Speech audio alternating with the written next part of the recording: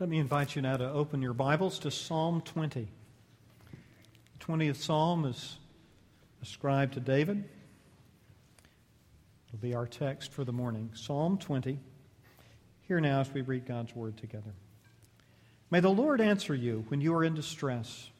May the name of the God of Jacob protect you. May He send you help from the sanctuary and grant you support from Zion. May He remember all your sacrifices and accept your burnt offerings. May He give you the desire of your heart and make all your plans succeed. We will shout for joy when you are victorious, and will lift up our banners in the name of our God. May the Lord grant all your requests. Now I know that the Lord saves His anointed. He answers him from His holy heaven with the saving power of His right hand. Some trust in chariots and some in horses, but we trust in the name of the Lord our God. They are brought to their knees and fall, but we rise up and stand firm. O Lord, save the King.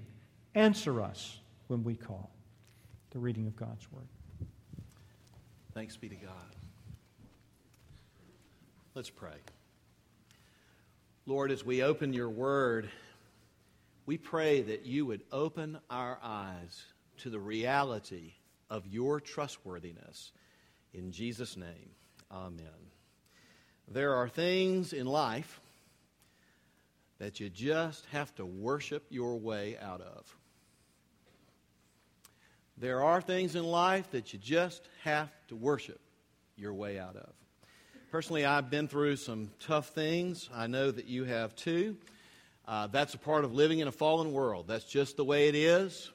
As people all seek their own way and are bumping up against each other, and all the noise and static and pushing and pulling, and things happen. But I have, at certain times in my life, found things that are just simply beyond what I can do. And God actually at those times is being good to me.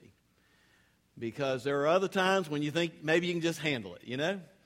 Maybe you can just line up the things you need to line up to get done what you need to get done, so your life will work the way it needs to work, and you'll have some peace, and you'll be able to do what needs to happen, and after all, that's what life's about, to kind of clear everything out of the way, make it peaceful, make it okay. Well, that's not what life's about, and the Lord loves us, and He's working all things to the good of those who love Him and who are called according to His purpose. And during those times in my life when it's just way beyond me, what happens is God takes me back to a more simple and intimate place with Him, where I can say, God, I can't do this, and I don't know where to turn, but I accept you, because I know that you're God and you're my God. I'm just sorry I haven't come before now to talk to you about this. And those are actually beautiful things. This is what David is talking about here in Psalm 20. David is talking about gaining a heart for worship, gaining a sense of intimacy and praise and acknowledgement of God's trustworthiness, gaining a heart for worship, and what that means in our lives and what that means in the world through our lives as we trust God. Have you ever gotten to the place where you've realized that prayer and worship are all you got? Yeah. How does this sound? How does it sound to you of being with God and pouring out praises about who He is? And not only being with God and pouring out praises about who He is, but listen to this, but also thanking Him for the relationship that you have with who He is, in all His greatness, in all His power, in all His sovereignty, in all His wonder. How does that sound to you? How does this sound to you? Being with God, praising Him, affirming the need of this relationship, and pouring your heart out to a Father who loves you. God of open ear, who always wants to hear from you and loves to answer prayer. I guess maybe you could ask what I'm trying to get at this way. Do you have a heart this morning, that needs God? Do you have a heart that needs God?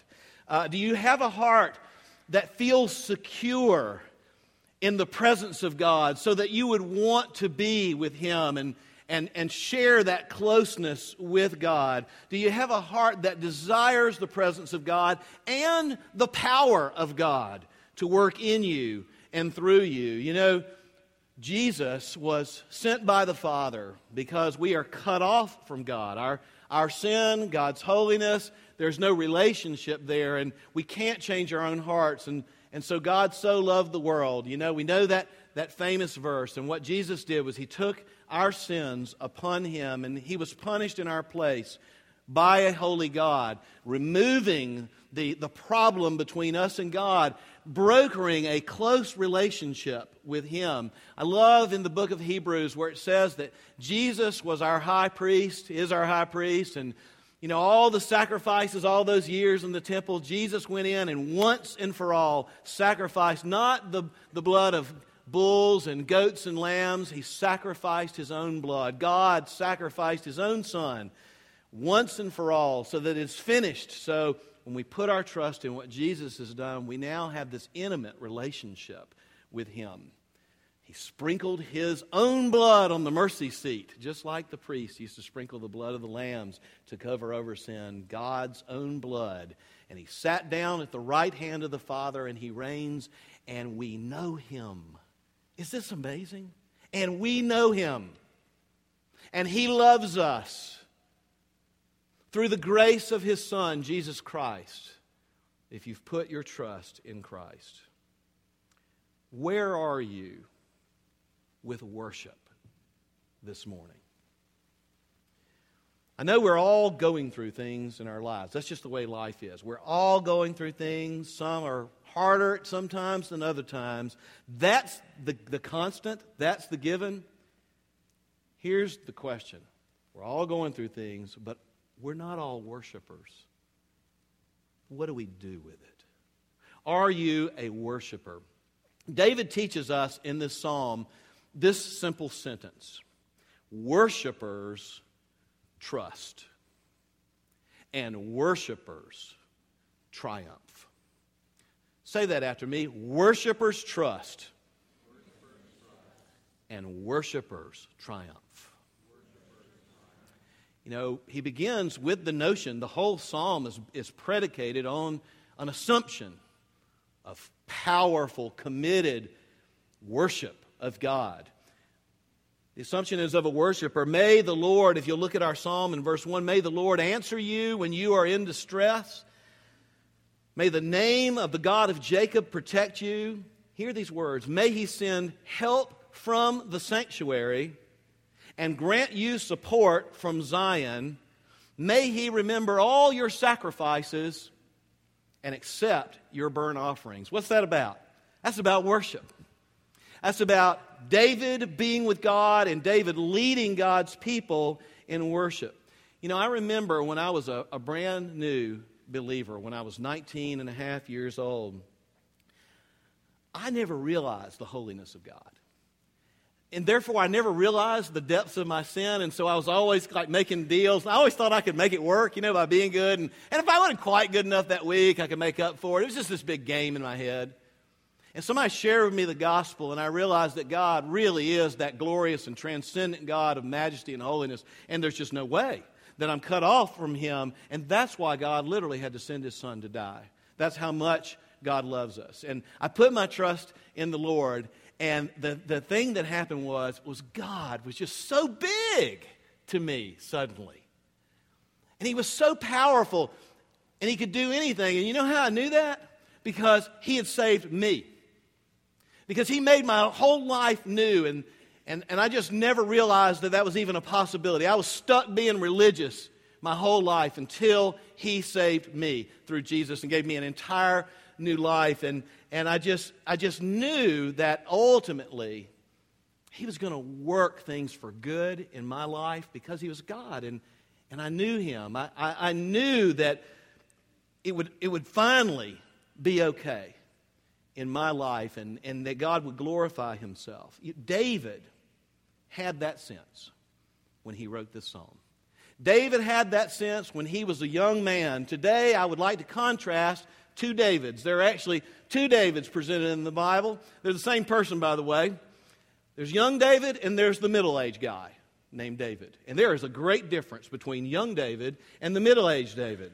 David had a sense of the closeness and the greatness of God. In fact, David was known for one thing when he was young above all else. You know what that was? It was not his skill as a shepherd. It was not what a good marksman he was with a rock. He was known for worship. David would just play his harp to God. David would write poetry out of his love for God. We call them now the Psalms. David would put that poetry to music and just so sweetly just trust in the Lord his God. And let me tell you, God and David were very close. A man after God's own heart. And that's what David was known for. And in fact, that is why when the giant Goliath stepped out behind the Philistine lines and everybody shrunk back in terror and nobody knew what to do, it was out of worship that David stepped forward and said, "What's your problem? How dare you, you Philistine, insult the Lord God, the Lord of Israel? Does nobody else understand who this is that we worship? This is nothing that God can't handle in a moment. Let me come forward. I'll show you God's power." That's exactly what he did. Here's some armor. I don't need the armor. This isn't about me.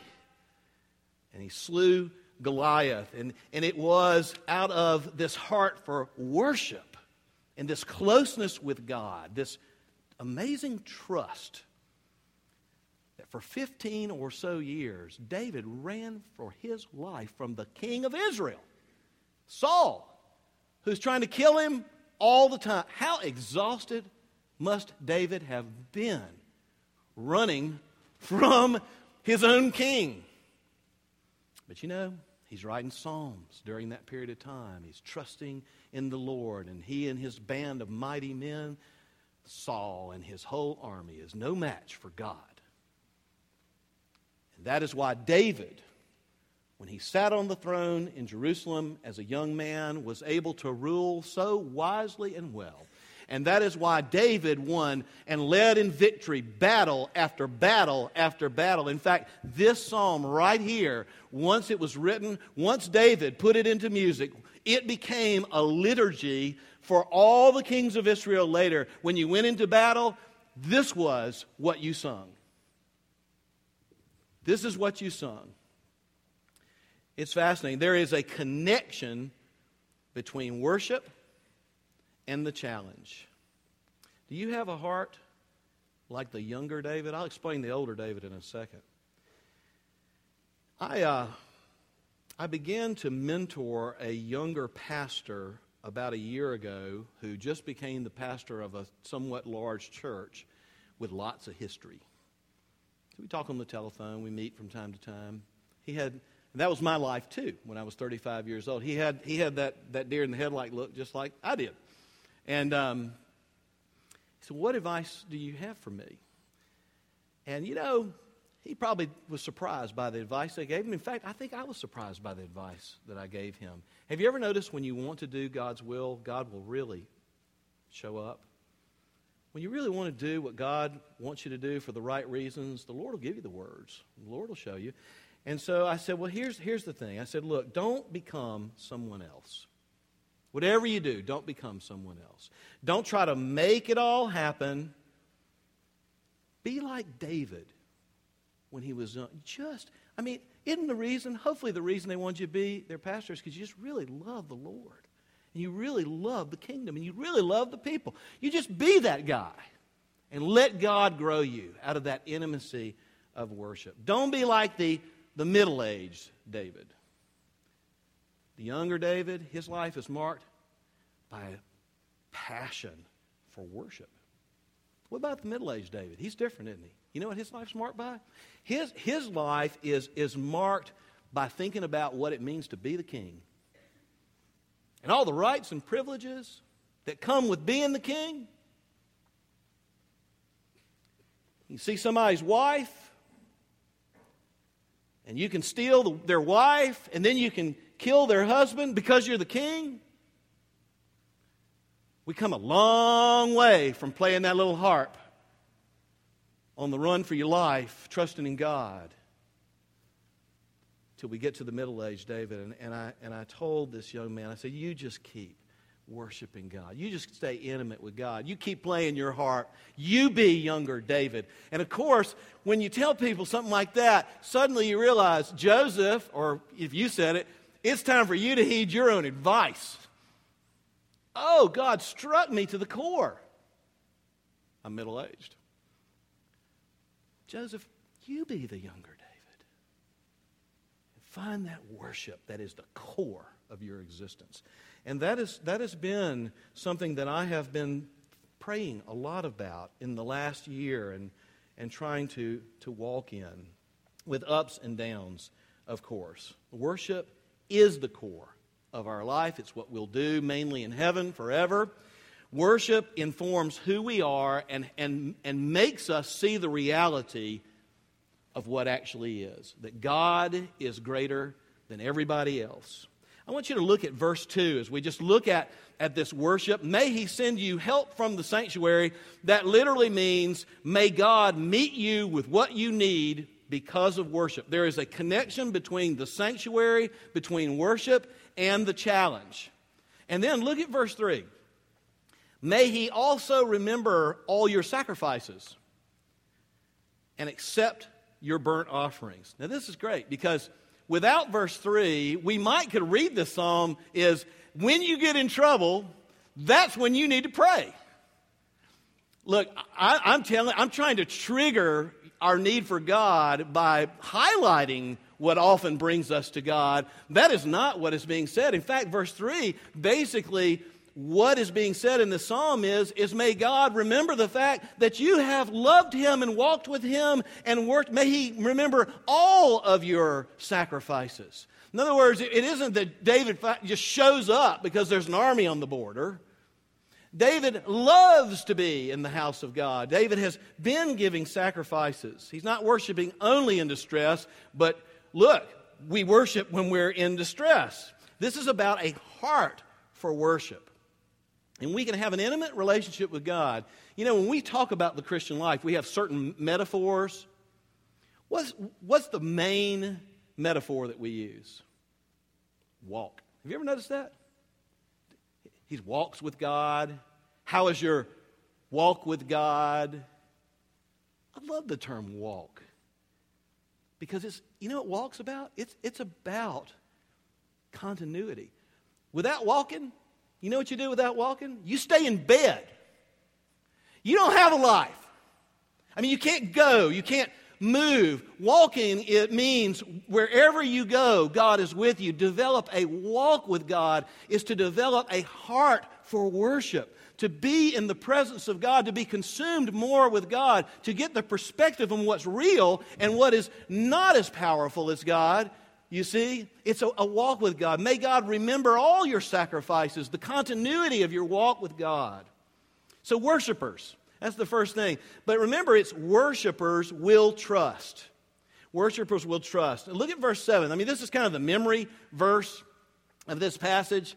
A lot of people memorize this when they were little, if they went to Sunday school. Some trust in chariots, others in horses, but we will trust in the name of the Lord our God. They will be brought to their knees and fall, but we will rise up and stand firm.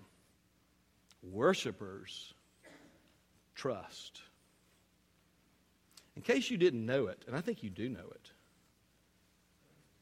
trials, challenges reveal who we really are. And here's the reason why. Trials reveal who we really are because they reveal who we're really trusting or what we're really trusting. It's interesting, isn't it? This psalm used in battle before a great war. Others trust in horses. Others trust in chariots. Not us. We will trust in the name of the Lord our God. What you trust reveals your heart. There are lots of things in our modern life, at least, that we're tempted to trust in. I mean, they're all good things. They're all usable. They all have a place. I'm not suggesting you got to be a hermit or something. We're reformed. We like to get out in the world. We like to put it all under the lordship and see it work, all of it, for the glory of God, right? But there are a lot of things we can trust in.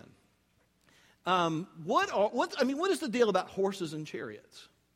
I mean, a modern person, if you don't know what this is about, you might go, why would someone trust in a horse or a chariot? You mean like Ben-Hur? Yeah, just like Ben-Hur, in fact, with the big horses and the big chariots. You need to go back into that culture to realize what this means. Horses and chariots, there's no sense having a chariot without a horse. That's the reason. Horses and chariots is all about speed. It's kind of early blitzkrieg warfare. Horses and chariots were the super weapons of that day. They were the weapons of mass destruction. WMD. They were the WMD, the weapons of mass destruction of that particular time. I mean, here you got all these foot soldiers with spears and arrows, and here come people at 22 miles an hour, whatever a horse can do. I've never clocked a horse, but, here comes a horse at 22 miles an hour, let's say, with these thick spears, and they're just ripping through your line. These people are shielded by that chariot. There is nothing you can do about it. You just better get out of the way or try to kill that guy in the chariot before he turns around and rides back through. You've seen those World War II movies where the enemy comes down and strafes, and air just kills everything in its way. Drops a bomb, and they go through, and then they're turning around. And you're watching the movie, and you say, oh, no, they're coming back. And let me tell you, they came back and back and back until the entire army was annihilated. Well, we think of the Israelites taking on the Philistines and the Syrians in particular later. We think, all these people were evenly matched. No, they weren't. No, they weren't. The Philistines had chariots. When they went across the Jordan River, the children of Israel had none. The Philistines always had bronze chariots. David acquired them, never more than his enemies, and the Syrians were the ones known to be the best horsemen in that area and the most fierce chariot warriors in that area. And that is why it says, some put their trust in horses and others in chariots, but we will trust in the name of the Lord our God. Well, let me tell you something. God is greater than horses. He is greater than chariots. Pharaoh had some chariots, didn't he? Moses led the children of Israel out of Egypt. How many chariots did they have? Tell me. 0. They're right there by the Red Sea. Here comes the chariots. Most of the Egyptian chariots. I mean, if you've seen the movie, there's a big cloud of dust coming up behind those chariots' wheels. God opens the sea. The children of Israel walk through. Down come those chariots. You've seen this, right? Down come those chariots into the seabed of the Red Sea. God closes up the sea. Guess what? Chariots don't do real well. They don't swim real well at all. In fact, recently there were divers, kind of treasure hunters, in the last 10 years have discovered several bronze chariot wheels from that period of time on the bottom of the Red Sea. Yes, they are still there, and they do match the archaeological findings of what chariot wheels of the pharaohs looked like at that time. Because you put your trust in God, not chariots. Worshippers will trust. What are the chariots and the horses that you would put your trust in? They're not worthy of your trust. The biggest, baddest, most effective thing in the world will be drowned in a moment by God. So, worshipers. This whole thing's predicated on someone consumed with worship. Worshipers trust. But thirdly, worshipers will triumph. Verse 5, we will shout for joy when you are victorious. And we will lift up our banners in the name of our God. May the Lord grant all your requests. Now I know that the Lord saves His anointed. He answers him from His holy heaven with saving power at His right hand, which is a metaphor for strength. They are brought down to their knees and fall. We rise up and stand firm. O Lord, save the King. Answer him. Answer us when we call. Finally, ultimately, everything that is not aligned with God and His purposes will be brought down in this world. You can just write it down. I know it's hard to see that because there's so many chariots and horses riding around. And there's so many people that are powerful and beautiful and whatever and fast, sports, whatever the icons of our culture are, telling us that that's really what will deliver real life to us. They won't. Do you realize, and this is hard for me, I think it's hard for anybody in 2010, that there's hardly anything in your life and my life that's worth much at all that's quick. Let me say that again. There's hardly anything in our lives that's worth much at all that's quick. And things don't happen quickly. You cannot outsmart God. You cannot do an end run around God. You cannot make up your own rules for what will triumph and God honor it if it's not what God has revealed in His holy word. It will not work. Those who do not trust in God, those who trust in chariots and in horses, will stumble and fall. Listen to the words. They're actually spiritual in nature. It's not just stumbling. Verse 8, they are brought to their knees before God. They are brought to their knees and fall. But we rise up and stand firm. Now, that process is not always apparent to the eye as you're watching the way our culture in this world is turning, but it is very apparent from heaven and from God who has the long view. It is always in process, and it is always true. It is true this morning. And I'll give you a great example. How about celebrities? I'll pick on celebrities only because they're like the most important people in our culture, right? I don't know why they're the most important people in our culture. They haven't really given us anything of substance that will endure for generations, but they are. Well, if you're my age or a little younger or a little older, maybe you can remember some people when you were younger. If you're younger, you're just going to have to remember some old movies, okay? Man, these people, they have the world on the string. They're good looking. They're fit. They're tan. They got a sparkling smile. They're making movies. They got so many digits in their bank account that they lost track. Everybody in the world wants to be like them, so to speak. Man, that's what it's about. That's what it is. You don't see many of those people now, 30 years later. You don't see many of those people anymore. You know why? Because they're mainly they're in hiding. Because they too got old. So what happens to us? Doesn't matter if you're a celebrity. They too lost their health. They too have lost relationship after relationship after relationship. They are some of the loneliest people in this world. And when the paparazzi snap them from time to time, you see them and you say, I can't believe that's them. Well, let me tell you something, folks. It is them.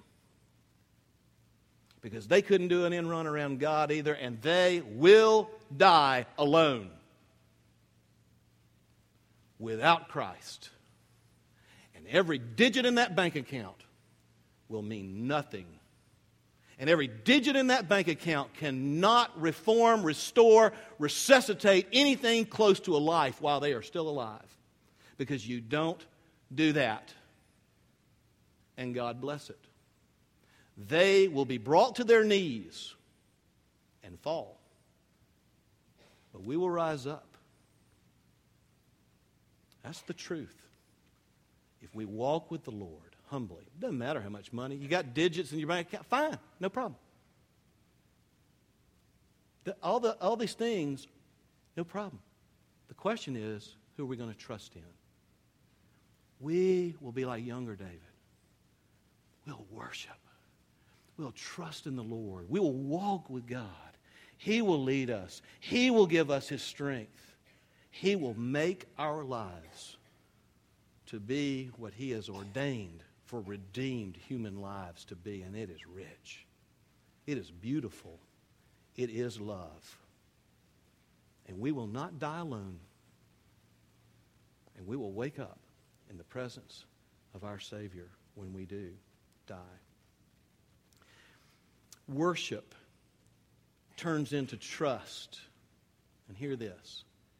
Trust turns into celebration. Did you catch that? We will shout for joy when you are victorious. We'll bring out the banners of the name of the Lord our God. We will triumph. Now, I want to read, in the time remaining, a Bible story to you. I thought about getting a little chair and sitting down and reading you a Bible story. But I think I'll stay on my feet and read you the Bible story. If you'll turn to 2 Chronicles 20, verse 1. This is a Bible story that people don't talk about a lot. In fact, some of you are saying, what is 2 Chronicles 20, verse 1? The Moabites, the Ammonites, and some of the Meunites came together to make war on Jehoshaphat, who was the king of Judah at that time. That's not one army, folks. That's 3 armies who have come together to wipe the kingdom of Judah off the face of the map and have the chariots to do so. Some men came and told Jehoshaphat, a vast army is coming against you from Edom, from the other side of the sea, and they are already at En-Gedi right now. Look at how Jehoshaphat reacted. Verse 3, alarmed. Isn't it great? I love that. People of God get alarmed. I do. Alarmed. Jehoshaphat sent people to Egypt to buy chariots. No. Alarmed, Jehoshaphat resolved to inquire of the Lord. And he proclaimed a fast for all Judah.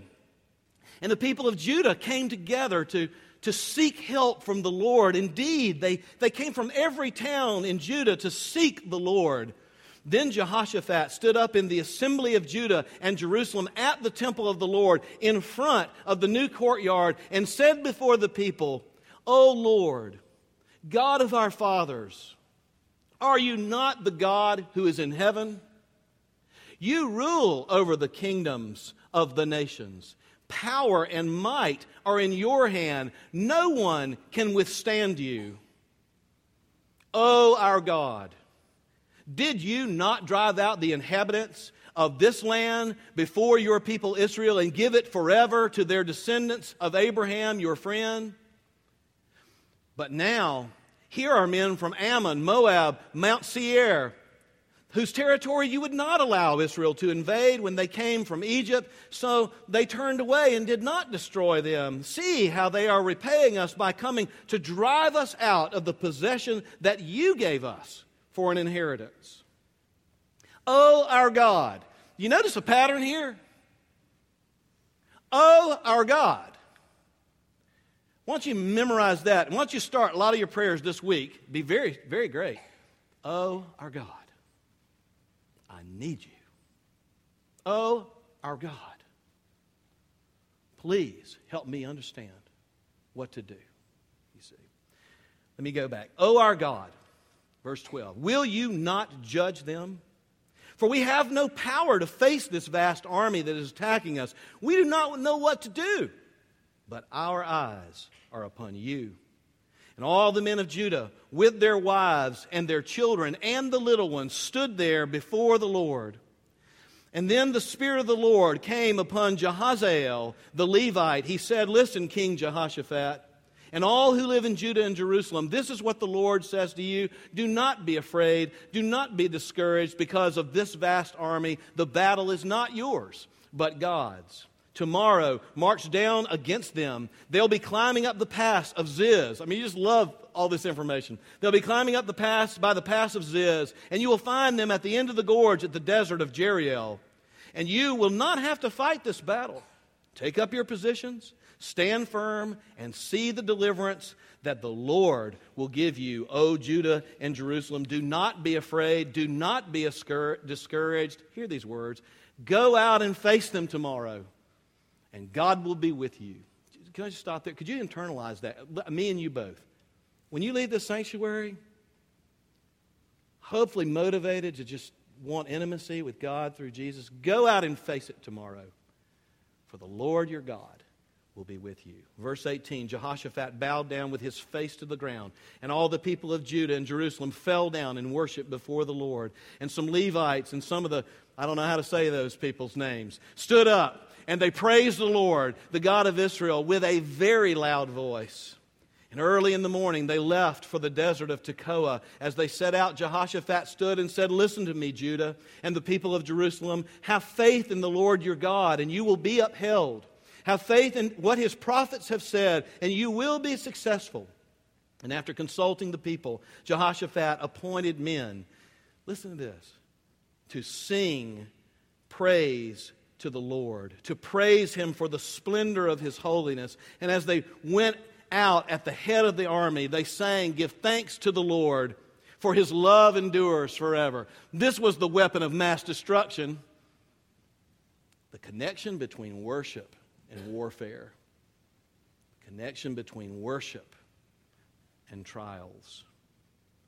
And as they began to sing and praise, the Lord set ambushes against the men of Ammon and Moab and Mount Seir who were invading Judah, and they were defeated. And here's where I want to take you. And after the defeat, remember, worshipers triumph. They celebrate. After the defeat, it says in verse 26, on the fourth day they assembled in the valley of Berakah. And there they praised the Lord. And that is why to this day it is called the valley of Berakah, which means the blessed praise. And then, led by Jehoshaphat, all the men of Judah and Jerusalem joyfully returned to Jerusalem, for the Lord had given them great cause to rejoice over their enemies. They entered Jerusalem and went to the temple of the Lord with harps and lutes and trumpets, and there praised the Lord. Verse 5 of our text, we will shout for joy when you are victorious. We will lift up our banners in the name of the Lord. Worship turns to trust. And trust eventually turns to triumph. And triumph turns to worship. Let me close by encouraging you about worship. One of the great gifts that God has given his dearly loved children is God has commanded us to gather in local communities, local assemblies, just for the purpose of being together and worshiping the God of heaven and earth. That we might encourage one another in the reality of who he is and the reality of the way the world actually is. That world outside those walls is not the way it appears. Everything gets put to right before the face of our God of glory and grace. And private worship.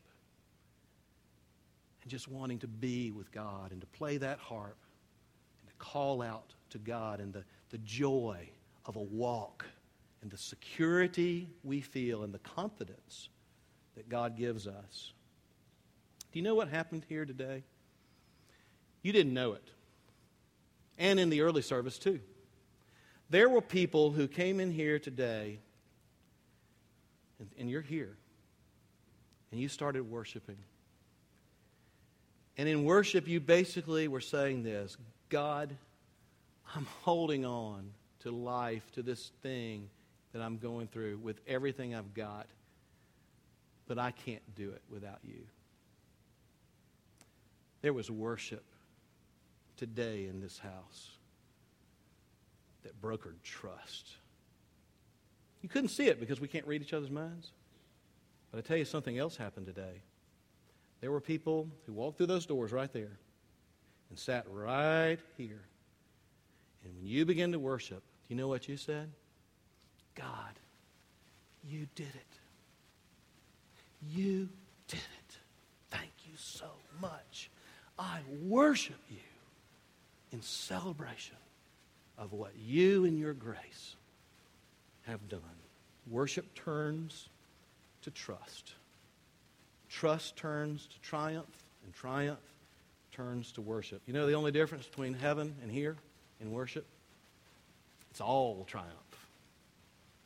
We will be what's called the church triumphant at that time. Let's pray. Lord, turn our hearts to you. Remove the illusions of chariots and horses. Help us to utilize all things in this life under your banner and to your glory. Lord, reach out to those who desperately need to trust. We praise you for those who are celebrating, and we thank you for the fact that you win, both now and in the world to come. Amen.